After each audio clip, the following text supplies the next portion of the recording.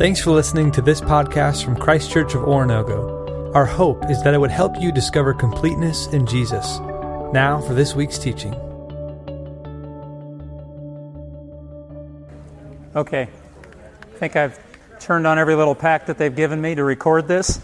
Do want you to know that if this is your class and you decide it's worth your time and come back next week, or if you can't come back a particular week, every week's going to be recorded and you can get it on podcast. In fact, the classes that are offered tonight, most of the classes, like 3 or 4 of our options that you may have said, well, I would like to have gone to Jason French's class, or I wanted to go to this class, or I wanted to go to both. You can listen to those by just subscribing to our podcast. You can go to our webpage, you can go to iTunes or Stitcher, or whatever you use. And so those will be available. They normally come out Thursday afternoon, no later than Friday morning. So if you miss a week, just catch up. And the handouts, you don't have to wait till Wednesday to get the handouts. You can go to our, what are they calling it now, our resource center. Just go through the cafe to that hole in the wall. It's got the mall screen, they pull down at night when they log it up. If you go back into that room, all of these handouts from Sundays and Wednesdays and Sunday mornings are all available there so you can catch up. Okay? Well, I'm glad you came. As I said a little bit earlier, for those of you that are arriving late, please fill out one of the cards and just leave it in the middle of the table. Our staff would just like to know who's here and who we can communicate and how we can do that, so that information is helpful to us. What are we going to try to do over the next 10 weeks? The intention of this class is, how do you know you're progressing in spiritual maturity? I think it's a fair question. How am I doing? My wife and I always have this running joke. I ask her, how am I doing as a husband? And she says, oh, you're sweet. It's not answering my question, which answered my question, right? I understood by the way she said it that I'm like, I got some work to do. How do you measure whether you're spiritually mature or not? Do you measure it by the people around your table? I know this is awkward for those of you that are sitting 2 at a table. Do you look at the guy next to you and go, I'm better than him? Is that what you're after? My father used to tell his 4 sons whenever we were trying out for a sport, he said, here's the most important thing. Get a jersey, get a position, and then get on the field in that order. Get a jersey, get on the team, make the team. Second of all, work hard to get a position that the coach can trust you in, and then work harder than the guy who's got that position so you get to play. That was some pretty profound teaching from my dad. Spiritual maturity-wise, you're on the team. Jesus gave you the jersey. Do you have a position?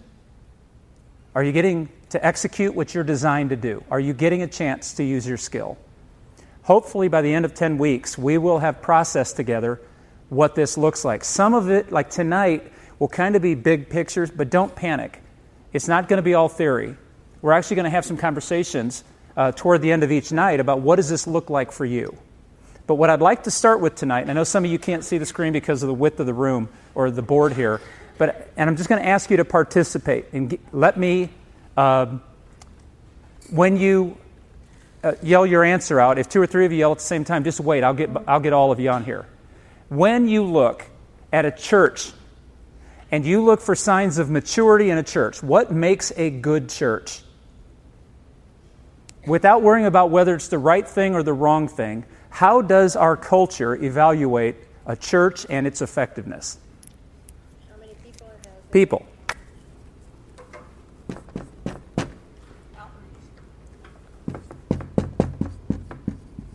People, outreach, friendliness. Okay, Bob, what do you mean by growing? Discipleship. Go ahead. More and more people come. Okay, so not only numbers, but increased numbers. Discipleship. Okay, so we said kids. What about kids? Numbers? Numbers, programs. So it's not just kids, right? But it's whether the programs are good. Service. Give me an example. Please, that was a command. Give me an example. How does the church serve the community? Okay, so we call that, I'll just use the term we use, impact. Whether you're having an impact. There's a great expression that those of us professional Christians talk about all the time. If Christ Church of Oronogo closed next week, would anybody in this town who didn't come here on a Sunday miss us? If we stopped existing, would anybody notice? Or just the people who drive out here and fight the traffic? So, impact. Leadership. How is that demonstrated? Okay. I'm just going to use that big word, vision. Back to the leadership. Okay. So you're looking for exemplars? Like someone who just actually, that guy gets it and that she gets it? Okay. I like that. Facilities. Interesting. We look like the Orinoco Sam's Club, don't we? You drive out here and you go, what in the world is that box? They have a Sam's Club out here. Pardon?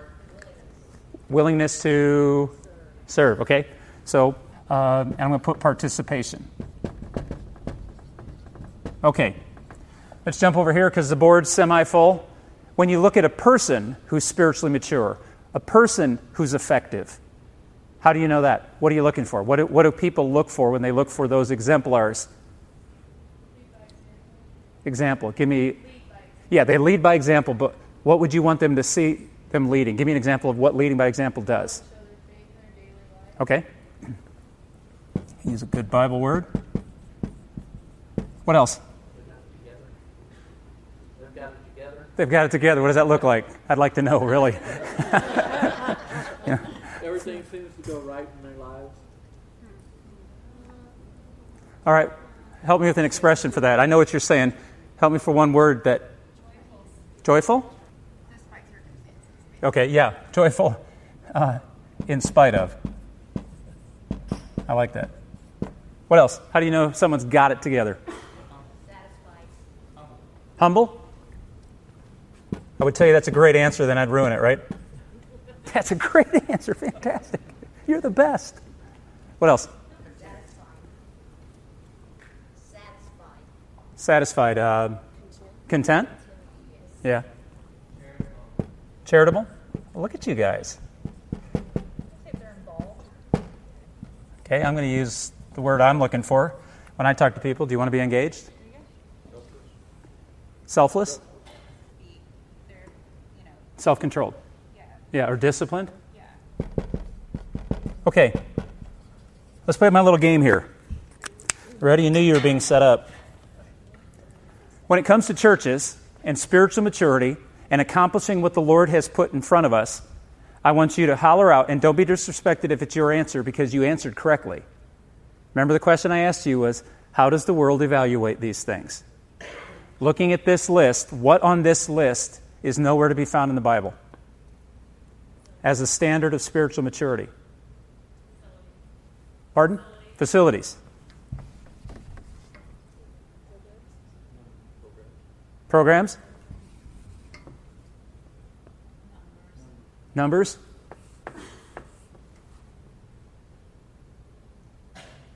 I'm going to make some of you upset with this. There's a difference between friendliness and hospitality. People are friendly when they walk by you on Sunday. How you doing? Good to see you. Good to see you. And they walk away. Hospitality is actually waiting around to find out if they are okay. What about impact? What about leadership and vision? What about exemplars? Any of these things that remain up here, I know you probably can't even read. You're like, I think I know what this is service and participation. Anything else needs to go? I think we did better on this side, didn't we? What on the people side? Faithful example, content, selfless, joyful in spite of, humble, engaged, charitable, self-controlled, disciplined. Anything up there not biblically a sign of either the fruit of the Spirit or the life of a person who's been sanctified?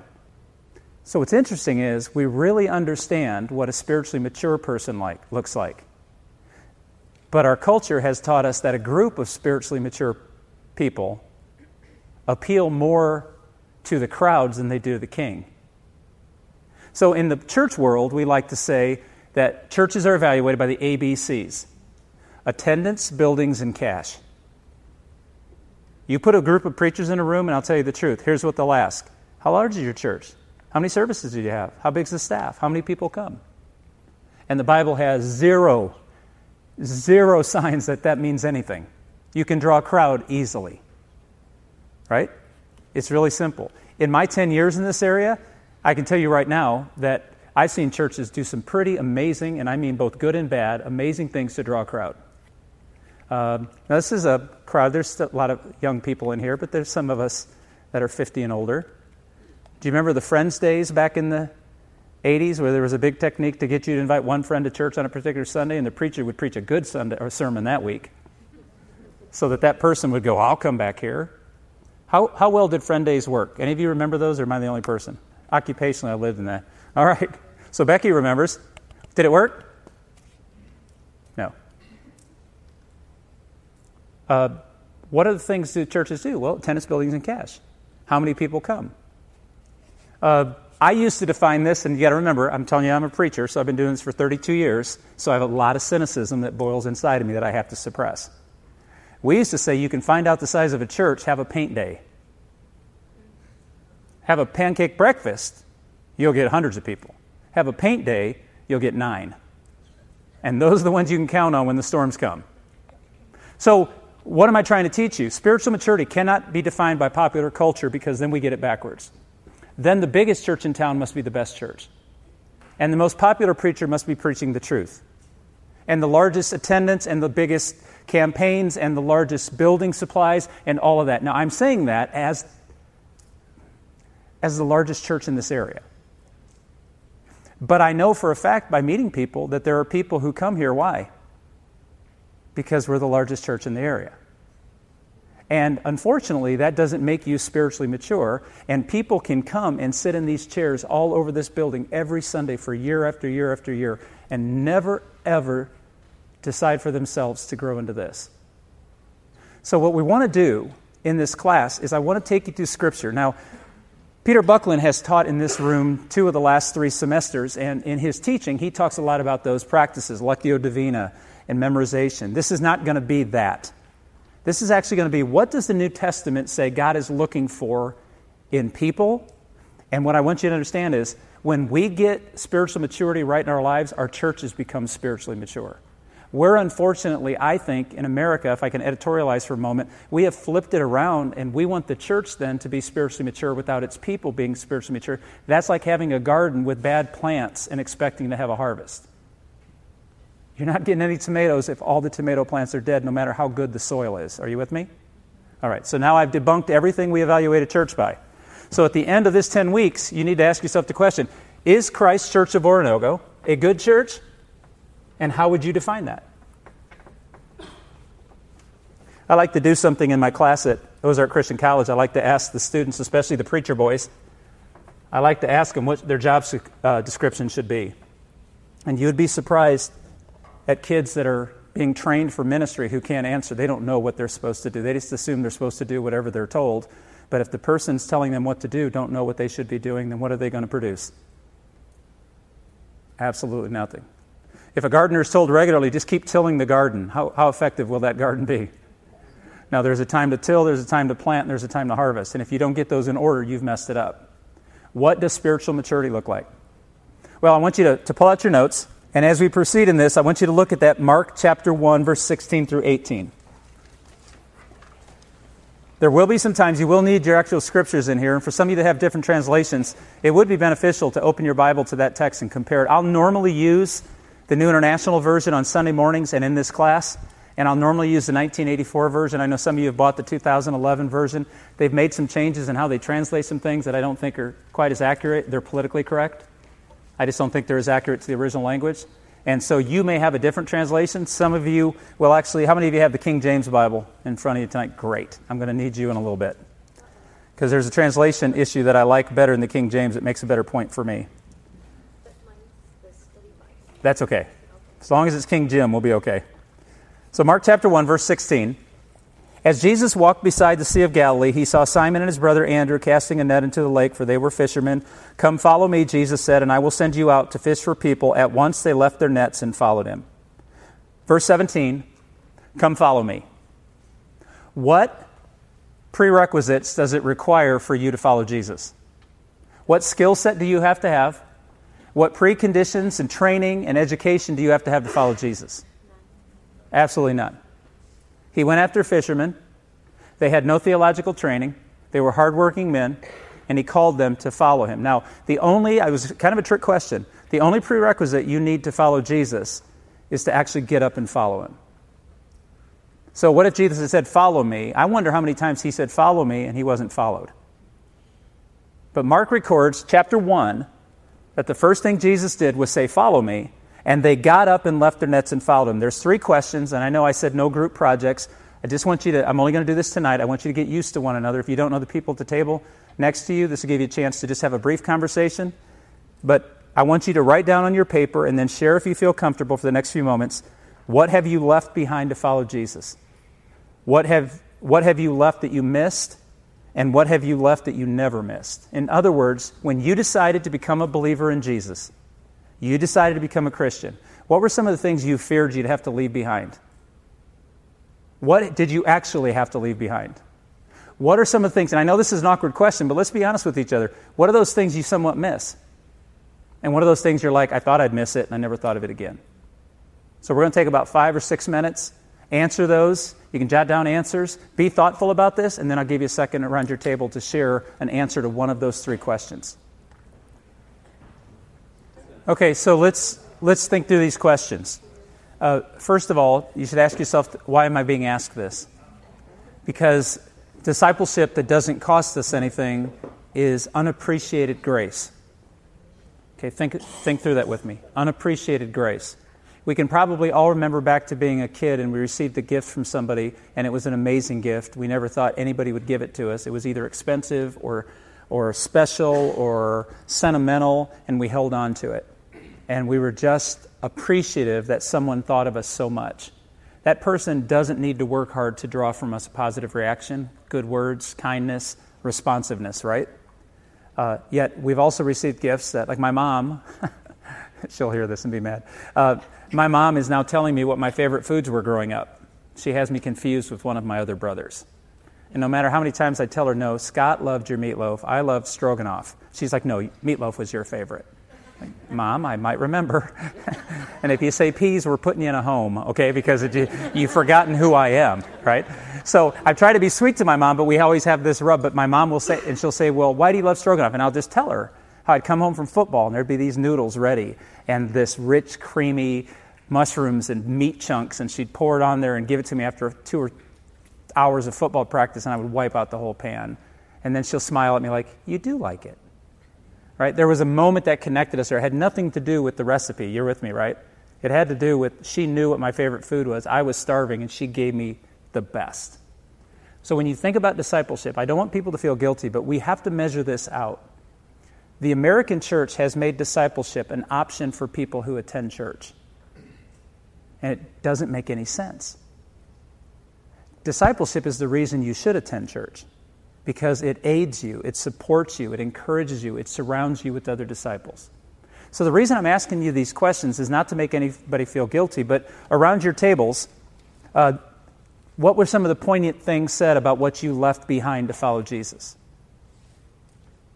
And this isn't boasting to answer the question, so if it is something that you gave up, the old lifestyle? How many of you lost, let's just put it this way, a family relationship, like a depth of a family relationship because you followed Jesus? Did Jesus tell that would happen? He absolutely did. Oh, there I am. What else might people have given up to follow Jesus? Friends? Yeah, oh yeah. You lost connection and social standing. Yep. I met with a young man today, and I'll be meeting with him tomorrow, who's graduating from Pitt State. He's in the ROTC. He's given 4 years in trade for school, and he went to North Carolina, and he was telling me that his, I don't know what the terms are, his commissioned officers that were training him told him, even though he's a Christian, if he wants to be a good leader in the military, he's going to have to go to the strip bars, he's going to have to drink with his friends, he's going to have to act like one of the boys so they'll respect him. Talk about an upside-down world. And he's asking me, what should he do? It's like, yikes. And I said, your faith is going to cost you something. Don't ever think that God doesn't love you because faith costs us something. What else have people had to give up? Control? That's a big one. It's a massive one. Am I the only person in the room who likes to order his day and make sure it goes exactly to accomplish my goals only? Okay. What have you left that you've missed? What is something that following Jesus has cost you that you deep down inside realize, I missed that?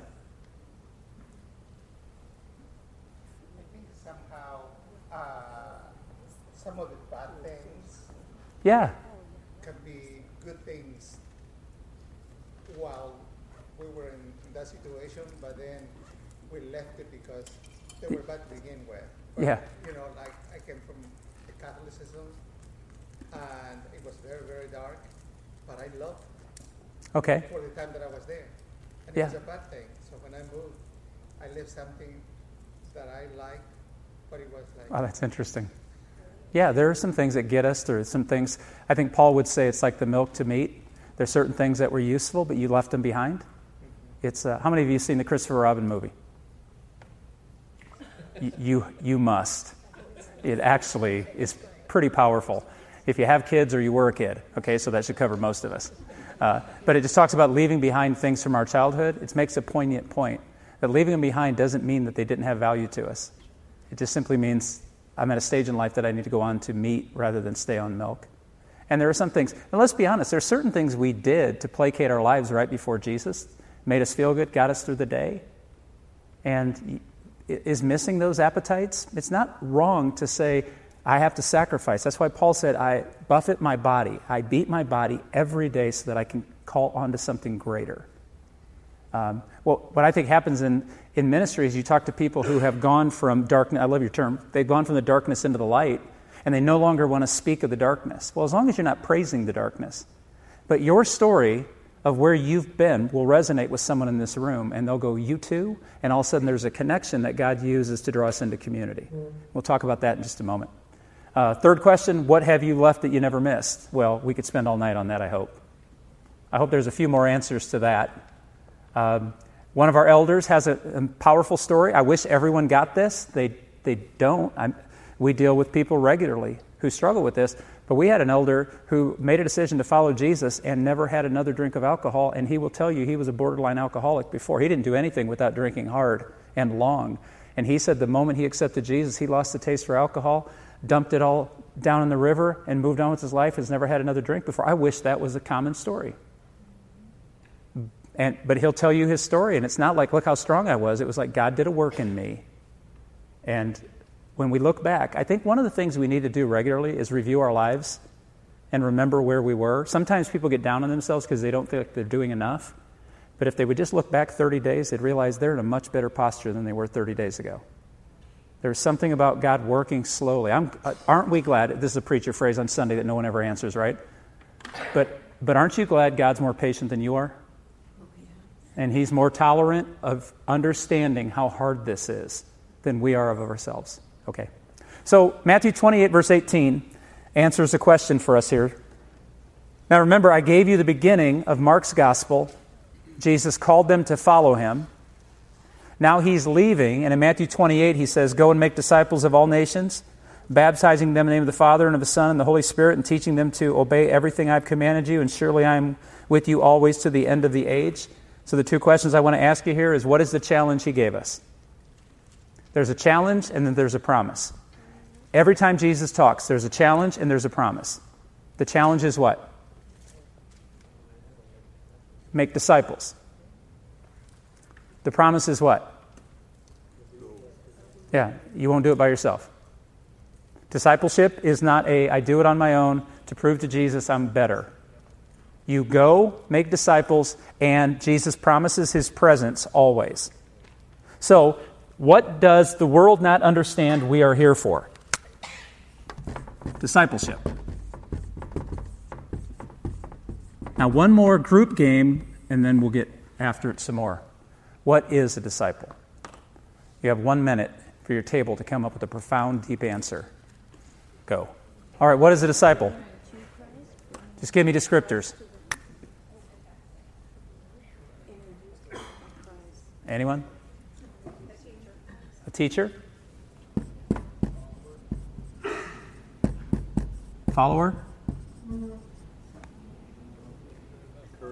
Encourager? I heard leader. Disciplined.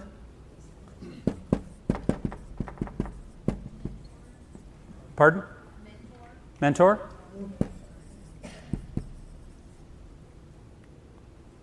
I'm looking out here and seeing some of Webb City, Carl Junction, and Carthage finest instructors. what do you all do?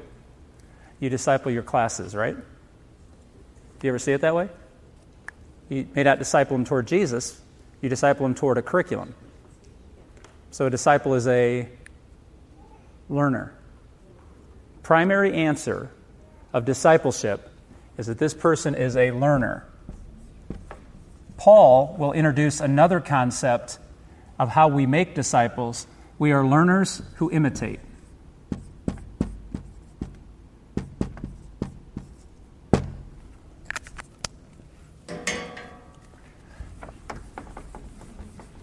All of those answers are good, but some of them are byproducts of what we're talking about. A discipleship is a learner who imitates.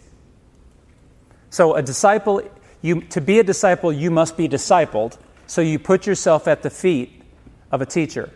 The educational system back in the day of Jesus was interesting. I would take my son Braden, and I would give him to an instructor. I would give him to a mentor. And that mentor would take my son away and bring him back Braden, decades later, and would bring him back to me polished and ready and trained to go. It said that Jesus worked with Joseph and was a carpenter's son. His father discipled him. Fair? Every single person, and this is the part that I love as a pastor, every single one of you has discipled somebody. Every single person. So when Christians go, I don't know how to disciple anybody, yes, you do. You're just not understanding yet how to disciple them into maturity.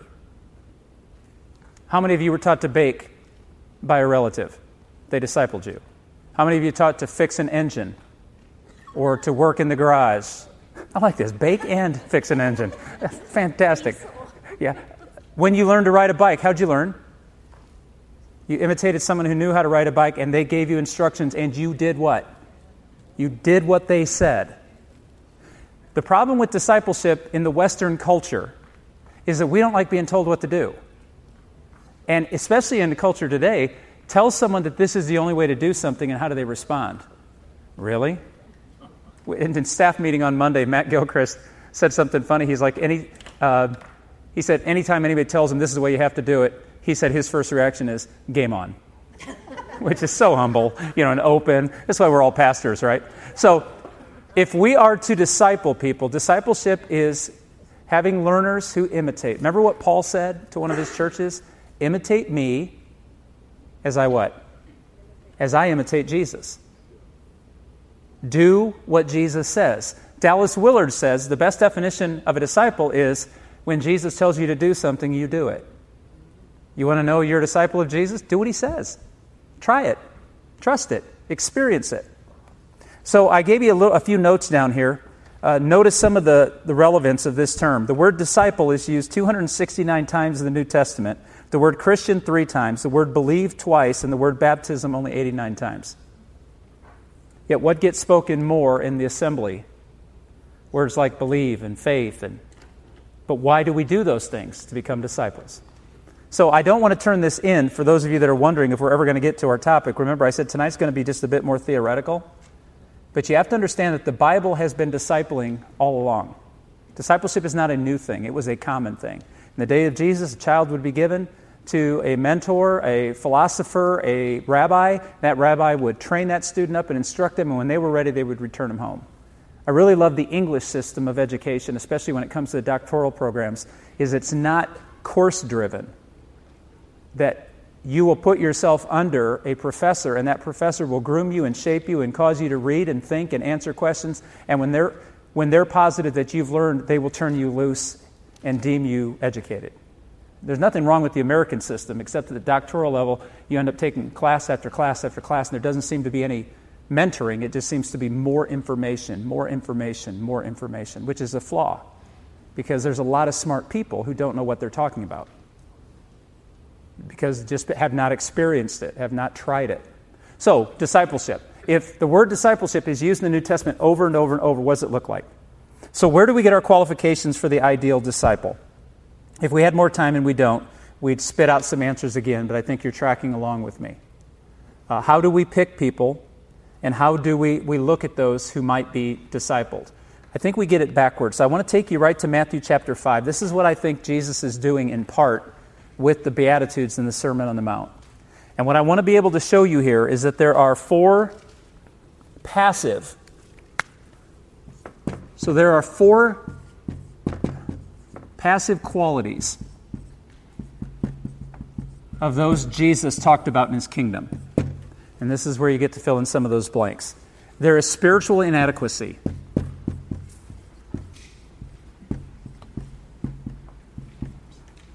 Spiritual inadequacy.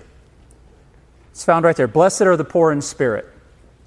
Now, what I want you to notice about the passive qualities are the first 4, I believe, in the Beatitudes are different. Now, you have to hear me out and try me this, because it's going to be contrary to what some of you may have been raised to believe.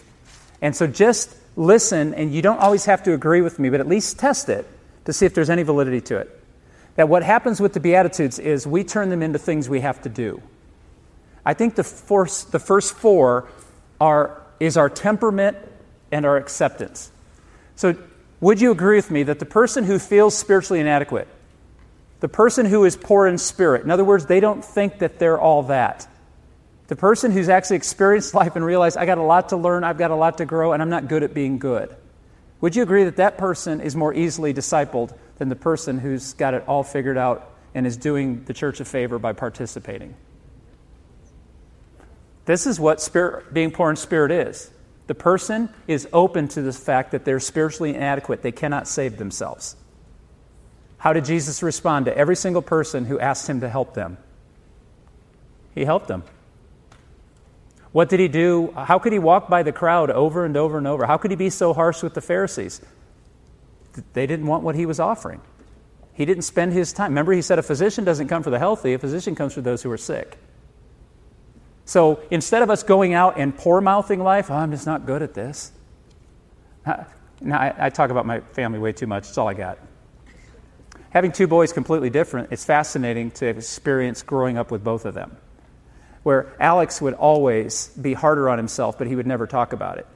If he had success, Alex's temperament was always, I got to do better. I can be better than that. I got to do better. And he was self-driven. And so when we would drive home from games, there was very little coaching or commenting. I'd say, it was a nice tackle. He's like, yeah, I could have more, though. I'm like, I like you. Braden, on the other hand, will have success and then poor-mouth it. He's a junior high kid, right? So he's like, well, I had 3 tackles, but they weren't that awesome. And he's waiting for me to go, you're the most amazing kid ever. And I don't play that game, but his mother plays it gloriously. Heather will be like, oh, Braden, you were amazing. 3 tackles, that's awesome. I'm looking at him going, knock it off. You're begging for compliments. I said, remember when I told you in the car I was really proud of you? He goes, yeah, that's where we're done. Because right now, if I feed you anymore, you're going to be walking around going, I'm the next Dick Butkus at Webb City High School. I'm like, nah, probably not. Okay, so spiritual inadequacy, how does Jesus respond to those people who know they need him? Second principle, spiritual contrition.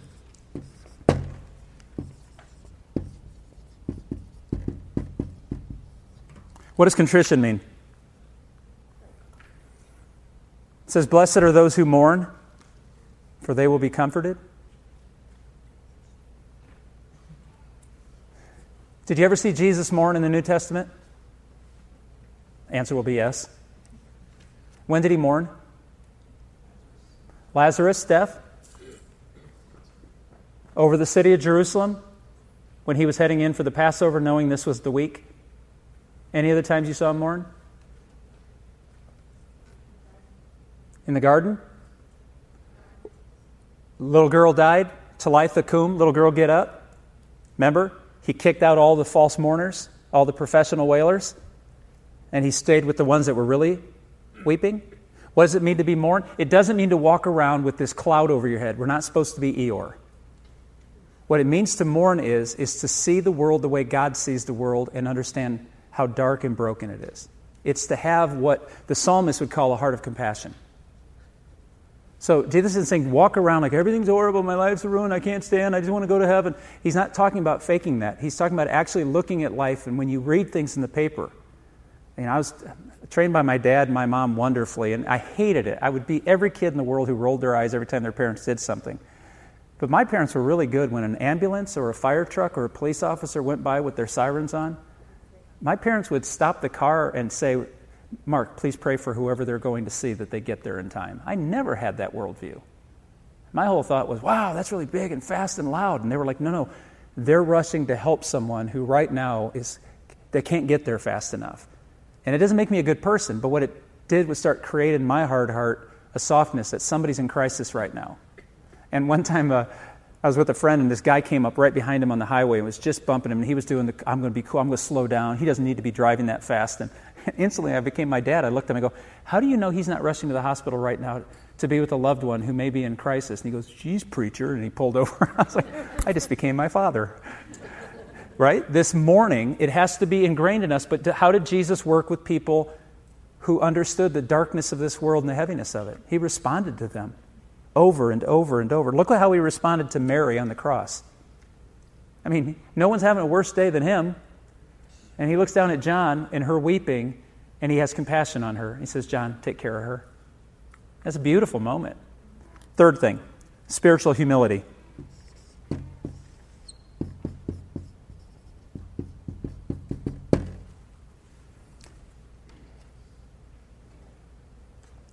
Blessed are the meek. Gentleness, supportiveness, comfort, and leading without overpowering. Those are some definitions of humility. It's not thinking of yourself. It's just not thinking of yourself more than other people. It's knowing what you're good at and what you're bad at. Isn't it funny, the older we get, we could probably be more useful. We just don't get on anybody's team anymore. Because now you actually know what you're good at and what you're bad at. Before, when you were a kid, you could do anything or you could do nothing. There seems to be extremes in children. Either they believe that they can fly and they're Superman, or they believe they're not worth anything. It's a shame, because somewhere in between is the reality. What Jesus does with humility is he responds to humility. This is interesting to me, the only disciple who ever find Jesus rebuking was who? Remember, he was training them. They were learners to imitate him. The only disciple we have record of him rebuking was who? Peter. Thomas. Did he rebuke Thomas? No, he just presented evidence. And what did Thomas do? Without actually touching Jesus, fell on his knees and cried out, my Lord and my God. See, Thomas's request wasn't doubt. It was a legitimate request. I saw him tortured and slaughtered on the cross. You're telling me he's alive? But Peter, when Peter was rebuked, all the times Peter was rebuked, how was he acting? Proud. He wasn't humble at all. He was telling Jesus how Jesus ought to run things. And Jesus is like, you're acting just like Satan. So when we are self-aware enough to know we need Jesus, to see that this world isn't the way it should be, and humble enough to know that we're not the savior of it, that we need to get in on what Jesus is doing, it leads us to the fourth one, which is a spiritual desire.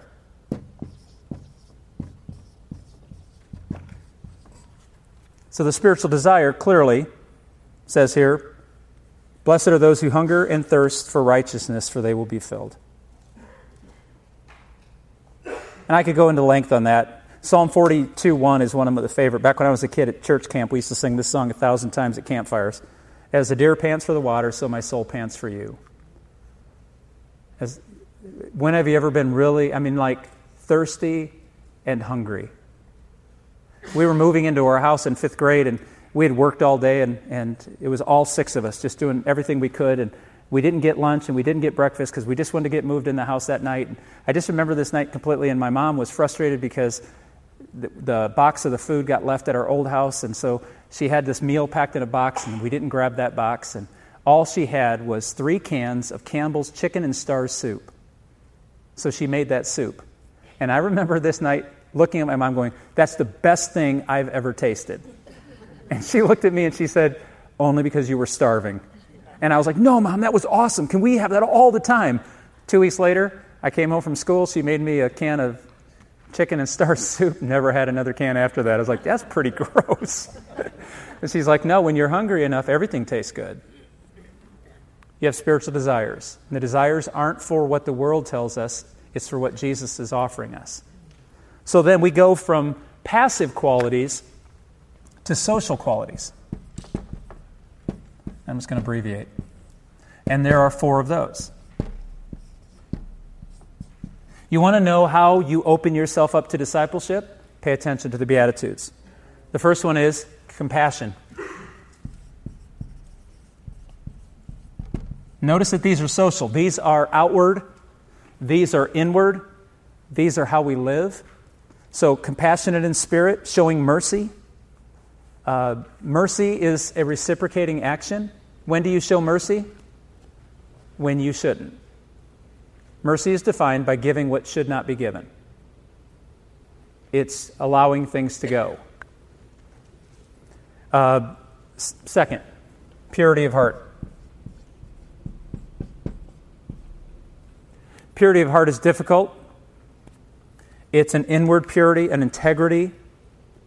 It's being transparent to God and confessing your weaknesses. It's striving to ask God to search your heart. I think it's Psalm 139, search my heart, O God, and know if there's any wicked way in me. Reveal it. The third principle is peaceful, and this is interesting. I think it's funny when... How many of you done the color code? Now this church gets mocked because we're the cult of the color code. Not really. But it is instructive and helpful. How many of you have a white, either your first or secondary color is white, peacekeeping? Okay, I relate to you. I'm a red-white, so I'm either all into it or I don't care at all. But peacekeeping, because my wife's secondary color is white, and our oldest son's secondary color is white, and our youngest son has very little white. It's quite a fun home. But what happens is, Heather and I, well, we can tell you this. After we dated for 2 years and then were engaged for 8 months and then we got married, those first 2 years, we did all of our fighting in those first 2 years. And the last 33 years, we've gotten along just fine. That would be a lie. We just don't fight. There's a difference between saying we never fight and we've never had a reason to fight. So how many of you are not peacekeepers because you're trying to reconcile differences? How many of you find yourself peacekeepers because you just don't want to fight? So you sweep it under the rug until you trip over it, right? Because it'll always bite you later. So when I'm talking about peaceful here, I'm not talking about you just don't want to fight. Most human beings that are normal don't want to argue. There are some weird people in this world who try to make everything an argument so they can win. And we don't like them. And if they're in the room, pray for them. But peaceful is peacekeeping and peace producing. This is what Jesus wants, is people who disciple so that we can be reconciled back to God. Not just so they don't like us, or not just so they get along, or they think well of us. Does that make sense? The fourth piece is loyalty. Had a beautiful moment Sunday after first hour. I wish you all, I can't describe it in words, but so we asked people to come to the table by the baptistry window, and I don't know, how many of you were in first hour? Okay. Did you notice a little boy that walked up with his dad? Just so proper. He's 7 years old. His name's Juan Keen. Walks up to me. Very respectful. And I said, what are you here for, buddy? And we sat down in the front chair, and he said, I'd like to be baptized, but I don't completely understand it. And he was just so proper. And he just sat right there, and I said, sit down, let's talk. And I said, so do you understand what the word loyalty is? And he kind of looked at me. And I said, have you ever been loyal to anything? And he goes, probably not. And I thought, dude, let's go to the baptistry now. So anyway, we had a conversation about loyalty, and I said, how about Miss Zoe meets with you and does a little teaching on what it means to come to the cross and die for Jesus? That's a big thing for a 70-year-old, isn't it? What Jesus says here at the end of the Beatitudes is such a hard concept for us to give. He says, blessed are those who are persecuted because of righteousness, for theirs is the kingdom of heaven. Blessed are you when people insult you, persecute you, and falsely say all kinds of evil against you because of me. Rejoice and be glad, because great is your reward in heaven. Now, I'm going to be controversial here, not to be provocative. When Jesus says great is your reward in heaven, please understand that that's kingdom language, not future language. Okay, if you have heaven as a destination you're going to go to that's off the earth, I want to caution you to pay attention to how the Bible defines heaven, because it's not a future land. It's actually the new heaven and earth in which God's kingdom will be perfected again, the Garden of Eden revisited. And we can begin to experience that relationship without having to die to get it. Notice what Jesus says. Loyalty is, would you be willing to give up everything? The reason I asked you those three questions to start this piece was to understand that Jesus will demand come and die more than he will go and be comfortable. So if we're going to measure spiritual maturity, we start with, are we willing to be discipled by Jesus to become the men and women he created us and will empower? Remember, make disciples, but what was the promise? Yeah, It's not like a teacher. I had a teacher who was not a good teacher, and I found out later. He was a 7th grade teacher. He retired the year after us. I wish he'd retired the year before me, because he would come in science class, and he would tell us what we needed to do, and then he would go to the smoking lounge. The reason I knew, it has nothing to do with him smoking, but he was supposed to be in our class. But he'd go out and take a lung dart every time we had class, and then come in at the last 10 minutes to find out if we did our work effectively. And we all kept our mouths shut because you respect your teachers. And finally, one kid didn't. He told his dad, who happened to be on the school board, and everything got better. I started learning science. But basically, his process was, and he was ready to retire, and there was issues in his home, and it's all okay. I passed. But as a teacher, I wanted so much more because science was hard for me. I didn't understand all the theories. I needed someone to walk through it slowly. I needed someone to disciple me. My math teacher could have done that, and that came easier to me. English was simple for me. Science just always blew me up. I needed someone to disciple me. What I love about what Jesus offers here is he's not just simply saying, here's a set of rules, now go live your life. He's actually saying, no, I'm going to walk you through each and every one of them. I'm going to give it to you piece by piece. I'm going to be slow and steady with you, so don't put so much pressure on yourself to find perfection. As a pastor, I'll tell you that more people quit the church not because they've had a bad experience, they've disappointed themselves. I tried to get serious about it, and then I failed. And what I find is the pressure, when people come in and they start opening themselves to Jesus, all of those wounds come back. The bad habits, that they cross lines they never thought they would cross. Why? Because it is a spiritual battle we're in. This is not simply just work harder. This is a spiritual battle. That's why Jesus' promise to go with us is so fundamental.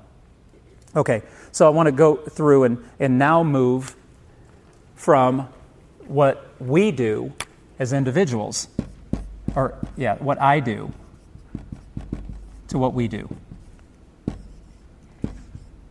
And here's the big piece I want you to catch tonight. The Apostle Paul, in his writings, never speaks of your individual walk of faith. He speaks of you and I walking together. It is a communal thing. In the independent world we live in America, in a Western culture, I have my own devotional life, I have my own prayer life, I do my own spiritual thing. I hear it professionally all the time. I don't need to go to church. I'm right with God. I love God. God loves me. I do my own thing. One of my best friends in the world was a deer hunter, and I believed him 100%. He said, I never feel closer to God than when I'm in my tree stand. And I've been in his tree stand. I'm like, dude, that's awesome. I said, but there are so many parts of Scripture you can't accomplish alone. You just can't. If you look at the directives that Paul gives us to live out our faith, they cannot be done in isolation. They have to be done in community. So the church is awkward, I know. It's uncomfortable, and sometimes it's just a mess. But it's still better than trying it on your own. So what we're going to see, just as an introduction tonight, is what is God's plan for our spiritual maturity. It is always in community. It's not in isolation. So people are fundamentally wrong when they say that I don't need other people to follow Jesus. Because Jesus called them, you'll notice, and sent them in pairs always. There's always been this communal point. Now, you may be thinking, oh, I agree with that. Unfortunately, our culture doesn't, and we're still led so much by our culture. Remember, what makes a good church? What makes a successful church? What makes a good preacher? Funny, entertaining, or on point? And so off we go. So God's plan for producing spiritual maturity. I gave you some lists there. I don't think there's any blanks to fill out. Christ-appointed leaders. Leadership is a spiritual gift, and when it's lacking, the body lacks direction. Think of a military that doesn't have a general with a plan. Think of a ball team that doesn't have someone who's designed and geared to play the positions they're supposed to position. A friend of mine coached college volleyball forever, and I used to say to him, what's the most important position you have? And he would just roll his eyes at me like disdain that I didn't know this. He's like, a setter? I mean, he just spoke so... A setter. And I'm like, why is a setter so important? He's going, big girls who can jump don't need to jump if the ball's not on the net. It's like, good point. He'd coached for years volleyball, and he's like, that's the key position. He said, I've had great hitters and outside players. I've had all of this. When I haven't had a setter, we haven't had a chance. And I thought, fascinating. When Paul gives a list of the spiritual gifting in a church, spiritual leadership is not about the person, it's about the gift. So, first thing. Second, these leaders have basic responsibilities. Ephesians 4:12, for the equipping of the saints for the work of ministry. Leaders disciple people to serve in their gifting. A couple of parents back in Mount Pleasant, Michigan, took Heather and I aside when Alex was about 2 years old. I think they were worried about me and ruining him. And they took us aside, and they said, tell us the 3 things that Alex naturally does. And we just named them. Alex was always helpful, just very kind to his mom, never a cross word. I'm sure inside he was cussing me hard, but outside he was just so compliant, and he was the typical firstborn. And so we started naming 3 or 4 things that Alex did really well, and they looked at us and they said the mistake they made as parents was they tried to get him to do things he didn't do well instead of just letting him be himself and funnel him toward those gifts. My oldest son is not an upfront person. He could walk on stage and give a better lesson than I could ever give any day of my life. That's the God's honest truth. But he's uncomfortable in front of the stage. He'd rather be in that sound booth back there doing lights and everything else, making the rest of us look good. He's just like his mother. If I would have forced him, hey, you're going to do a communion devotion, or you're going to lead youth group, or you're going to be the president of this, I could have gotten him to do that. Would he have loved it? Would he have prospered? Would people have enjoyed it? Absolutely not. Gifting matters. Good biblical leadership makes other people more successful. So pardon the sports analogy, but good spiritual leadership are the setters. They get people in position to make the point, to do what they do, and to love every bit of it. Third piece you see there is the results. Now, Ephesians chapter 4, if you don't know it, I would encourage you, if you're not currently in a Bible study right now, would you take a day or two this week and just read Ephesians 4, 1 through 16? Because it is the core of Paul's statement about what we as a group of people need to do to grow into maturity. For the edifying of the body of Christ until we come to the unity of the faith and the knowledge of the Son of God, to a perfect man, to the measure and stature of the fullness of Christ. For the edifying of the body until we all come to unity in the knowledge of Jesus, until we're made perfect in Him and to the status and fullness of Jesus. So, several pieces, and I intend to move quickly. There's a corporate perspective to this. You need me and I need you. You need the people around your table. Whatever team or concept you have, a family. My mother-in-law gets mad every time I say this, but it's absolutely true. Heather leads our home as a home. I lead our family as a family. Do you see the difference? So Heather decides what we eat, what kind of food we have, and she doesn't let me grocery shop, and she decides what kind of detergent she's going to use on the clothes, and she decides how the house gets clean and how it gets decorated. And I don't feel like I have been taken down as a man in that at all. She's just better at it than me. And when it comes to our family, she defers to me on certain things, like when it comes to discipline. I don't think she's ever gotten on the boys. She just calls me.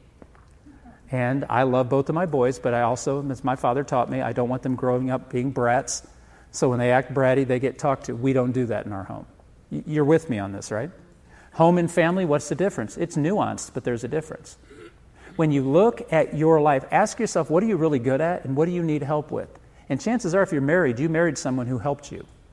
You married someone who was just much better. People like my wife. Not everyone likes me. In fact, growing up, not many did.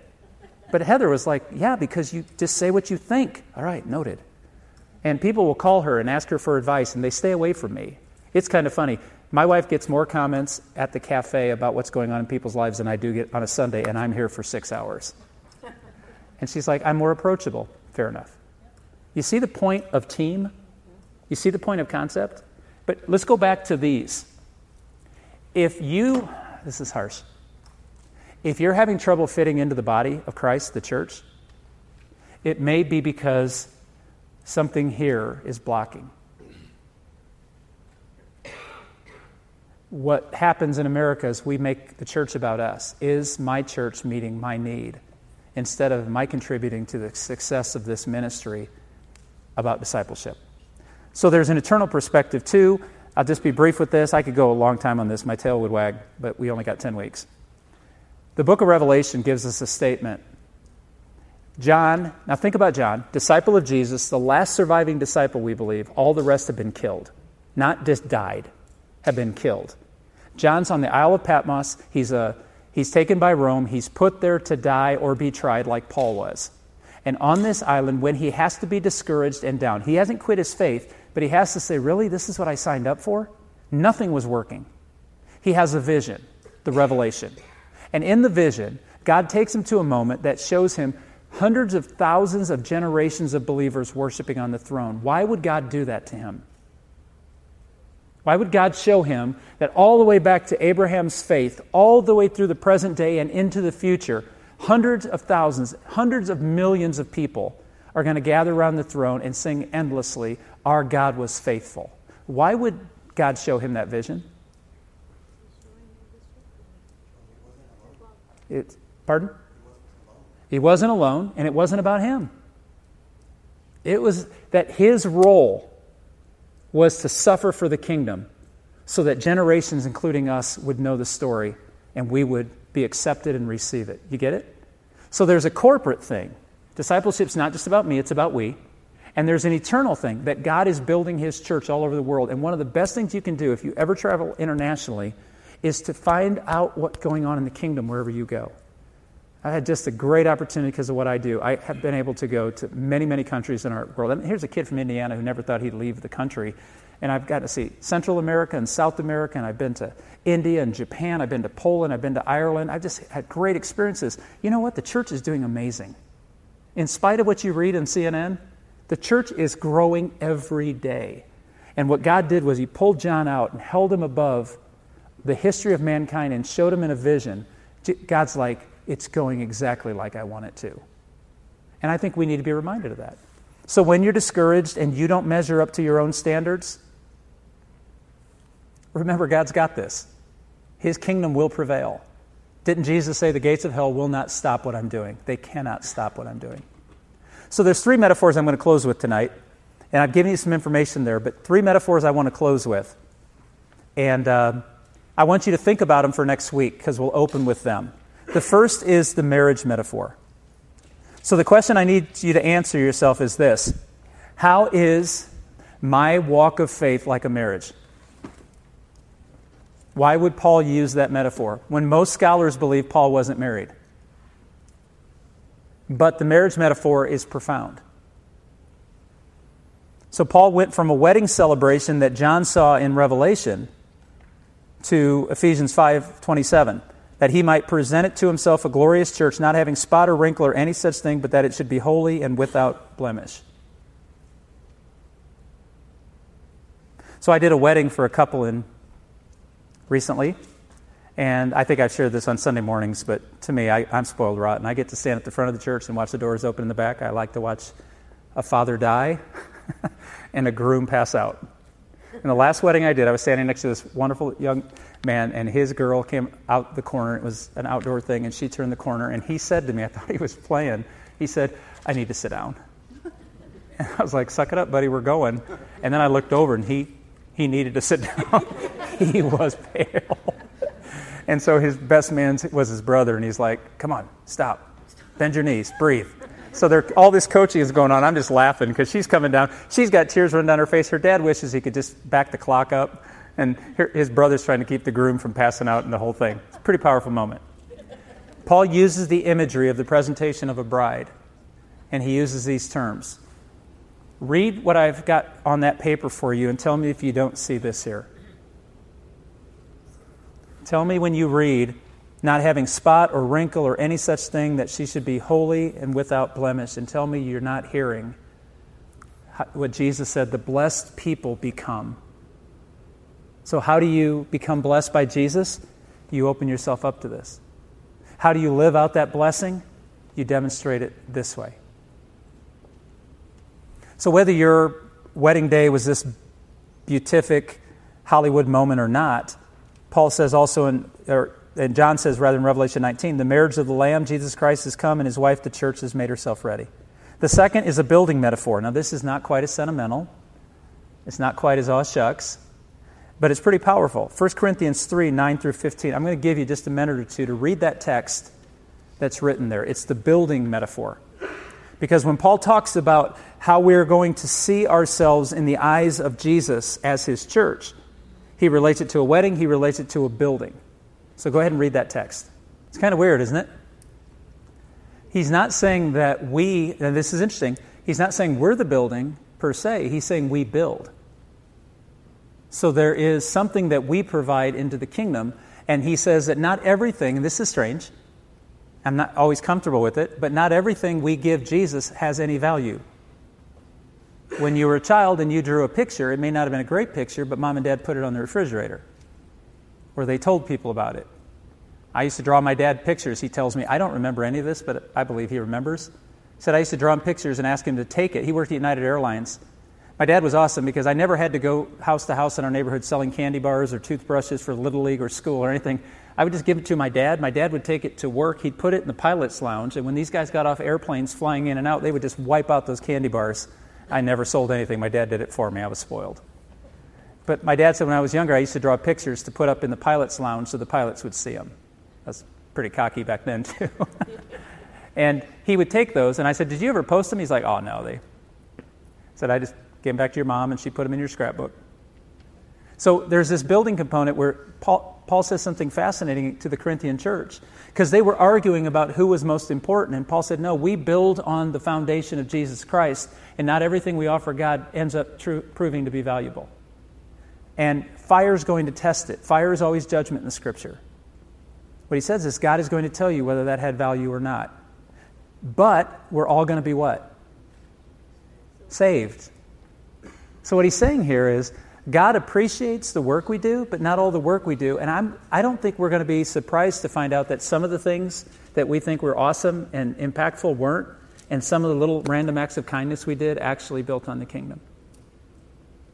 It's not the big, grandiose moments we have. It's those little everyday moments of being honest, having integrity. I liked on both sides of our church and personhood that people came up with exemplars. They live a good example. They live out what they say. And Paul's telling us. So I'm going to ask you to think about it. How is my relationship with God like a marriage? And how is it like me being a builder on his project? And then the last one is a walking metaphor. This is one of my favorites. A walking metaphor.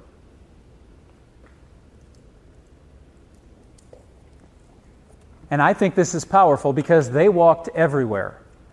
So the image of the walk is a daily thing. It's not a sprint.